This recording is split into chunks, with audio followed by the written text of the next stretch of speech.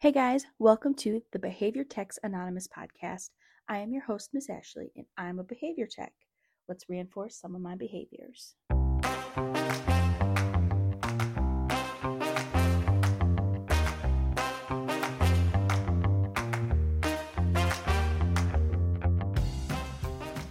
Hey everyone, thank you for joining me for our very first meeting of Behavior Techs Anonymous. I am your sponsor, Miss Ashley, and I'm very excited to begin this journey with you. Alright, so before we get started, raise your hand if you are already a behavior technician. Okay, now put your hands down because I cannot see you. And if by some chance you did not have your hand up, that is okay. All are welcome. As Behavior Techs Anonymous is all inclusive, which means that anybody is welcome to come join us. In fact, I encourage it. So anyway, what even is Behavior Techs Anonymous? Behavior Techs Anonymous is my new podcast for behavior technicians. I felt like there was a missing part in the behavior community where behavior technicians were put on the back burner, despite also being called the backbone of ABA. So I'm hoping that this helps to put a little dent in that wall and to kind of open a pathway for us to get our voice out. Within this podcast, I'm going to be sharing my experiences, bringing on some friends and former colleagues to share their own experiences and to get some input from other behavior technicians. And the best part is, every single episode is going to be centered around behavior technicians, not BCBAs, not parents, not teachers, not community members, not anybody else that you can think of, just behavior technicians. Are all of those a part of being a behavior technician? Yes, we will talk about that, but only with behavior technicians at the forefront of the conversation, because we are important and it is about time that we start acting like it, because we are ABA. We are the future. And who follows the BIPs? We do. Who gets a lot of the brunt of our clients' aggressions? We do. Who gets yelled at more often by the parents? We do. Who gets the strangest looks when we're out in the community and our client is screaming and we're just sitting there staring at them? We do. So, I will be sharing my stories all about that, getting stories from other people, and anonymous messages from people like you, while also following the guidelines of HIPAA and the BACB, because that is the most important thing. Because I'm not risking my certification for you guys just to be spewing everybody's business everywhere. I'm not going to be doing that. Which brings me to this next point. You guys are probably hearing me saying behavior technician a lot instead of registered behavior technician, and that is because registered behavior technician and RBT are licensed by the BACB. So you are going to hear me say behavior technician instead of RBT and behavior analyst instead of BCBA, because they also own that acronym as well. So please just keep that in mind moving forward, that I am a registered behavior technician, but I will be just referring to myself as a behavior technician, which I think anyway is just a good term so that we can all just kind of be lumped in together. Because I am going to go ahead and assume that there are behavior technicians listening, behavior technicians who are certified, behavior therapists, paraprofessionals that have to have special training. So again, all are welcome, all are considered behavior technicians in my eyes and in my heart. And much like during COVID, we are all in this together. Speaking of COVID, let's talk about my experience as a behavior technician.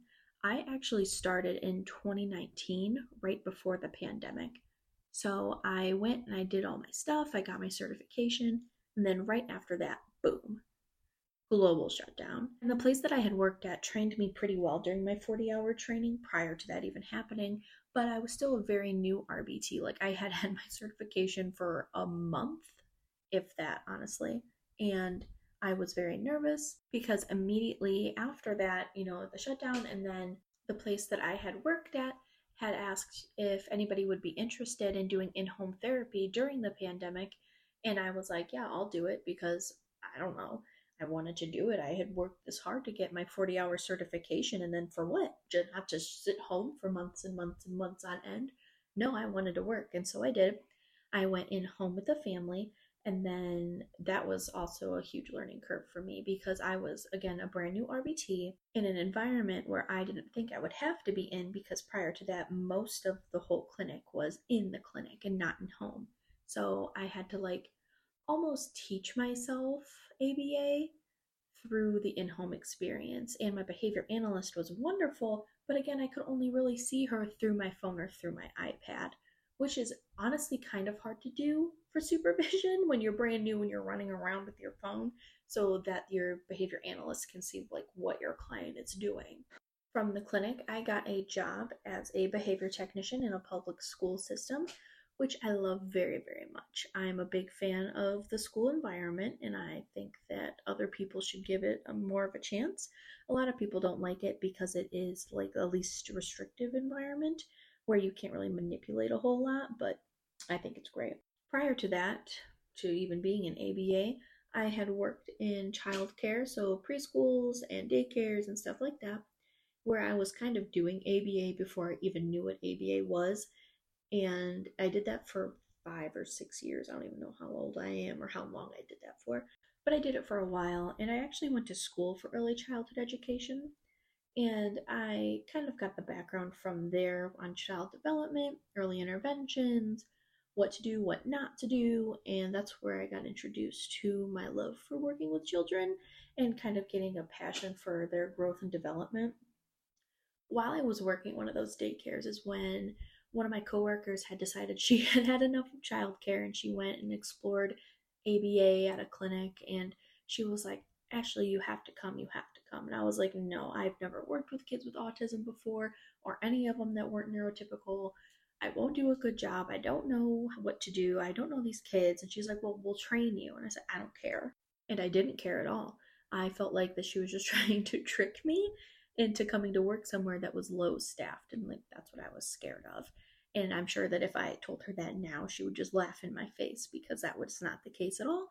But I had a really good time, and I'm really glad that I eventually caved in and was worn down and went over to the clinic because it honestly changed my life. So if you came here hoping to get just like a little bit of insight, I hope that that kind of opens up your mind and give you some confidence that I'm sitting here making this podcast. And way back when I first started, I was too scared to even do it for over a year. And if my socially awkward self can convince myself to do something like this, then I believe in you. And you should believe in you too. Because it is a really great field and you do make a lot of difference in everybody's lives when you do it. It's super rewarding. I'm a big fan, yada, yada, yada. All right, so to kind of give you some insight on what we're going to be talking about in like future episodes of the podcast, I do have a lot of things lined up, and not all of them are just going to be me yammering at you. We are going to have other people on here, other behavior technicians, some behavior analysts, people who know me that are not familiar with the behavior field at all are going to be here to kind of give their insight and share with everybody what it's like to be around somebody who is so amazing as a behavior technician as me. So I hope you guys are really looking forward to that. And then just some future topics are going to be just like the basics, like how to maintain your mental health, what it's like in different settings. Your behavior analyst is being a jerk and you don't know what to do, stuff like that. And I'm going to be learning too because I do have friends and colleagues that have experiences that I don't have. Like, I don't have experience with anybody over the age of 12, but I do have people in my life that have worked with teenagers and adults, and I'm very excited to hear about their experiences and to learn from them and to get some insight and to hope maybe in the future that I will get that chance to do all of these great things with all of these great ages. I personally do have a good set of experience both with the early intervention and like extreme behavior management. I do prefer the extreme behavior management over the early intervention just because it's more exciting and I feel like I'm making more of a difference, even though that's not true. You would be making the same amount of difference no matter what. Everybody's different, everybody needs different things, but I just prefer like really helping the people that are like, help me, this kid's trying to kill me. It really keeps me going. But honestly, it's probably just aged me. I'm 27 and I was told I think I have a gray hair. So that's fun for me to think about. But anyway, I now kind of want to go over what this podcast is not going to be. So, just to keep in my scope of being a behavior technician, I will not be going over any kind of BIPs. If you send them to me and you're like, what do I do with this? I cannot help you. I cannot change it. I cannot advise you to change it. And you should not be asking anybody but the behavior analyst who wrote it to be doing such things. If you do, you can get yourself in trouble. I'm pretty sure you can get your behavior analyst in trouble. And if anybody answers, they can also get in trouble. Now, what's that mean? Um, they can lose their certification. Everybody involved can lose their certification. There could be jail time and fines and things like that from the BACB and from HIPAA, because sharing a BIP is sharing like a piece of their medical information. And you wouldn't want that to happen to you, so please don't do it to anybody else, even if they are a 2-year-old who just drools and tries to bite you. I will be going over some aspects of the competency that is provided by the BACB. However, I'm not going to hopefully dedicate a whole episode to just going over it and what it is and the blank definitions for it. Like, I can only talk about all the differential reinforcements so much, probably one time. I could probably talk about them one time, maybe 2 times if a guest brings it up. But I cannot just sit here and just be like DRO, DRA, DRI, DRL, DRH. See, you're already bored listening to me do it. I'm bored saying it. And I don't really want to do that too much. I would really like to stick to like the emotional and social side of being a behavior technician, as that's the part that's kind of neglected a lot. I neglected it for myself for a very long time, and I started not to neglect it, and that's pretty much what brought me here. So if you originally like tuned in because you needed like study cheat sheets and exam material and you were hoping that I could help you study, I mean, you probably could find some bits and pieces later on in different episodes, but I don't think there's going to be one whole complete episode that kind of goes over that. We are going to talk about how to do it through the certification process and what it means to become certified, but I really don't want to go over the competency. Please don't make me go over the whole competency. If enough people request it, I will, but I really don't want to.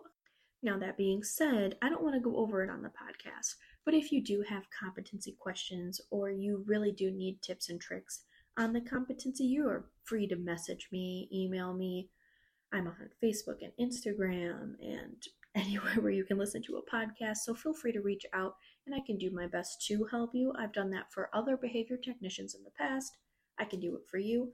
I am not an expert. I'm not saying that you will definitely pass, and I am not charging you. I want to make that very clear in case anybody from the BACB is listening. Hello, I'm not charging anybody.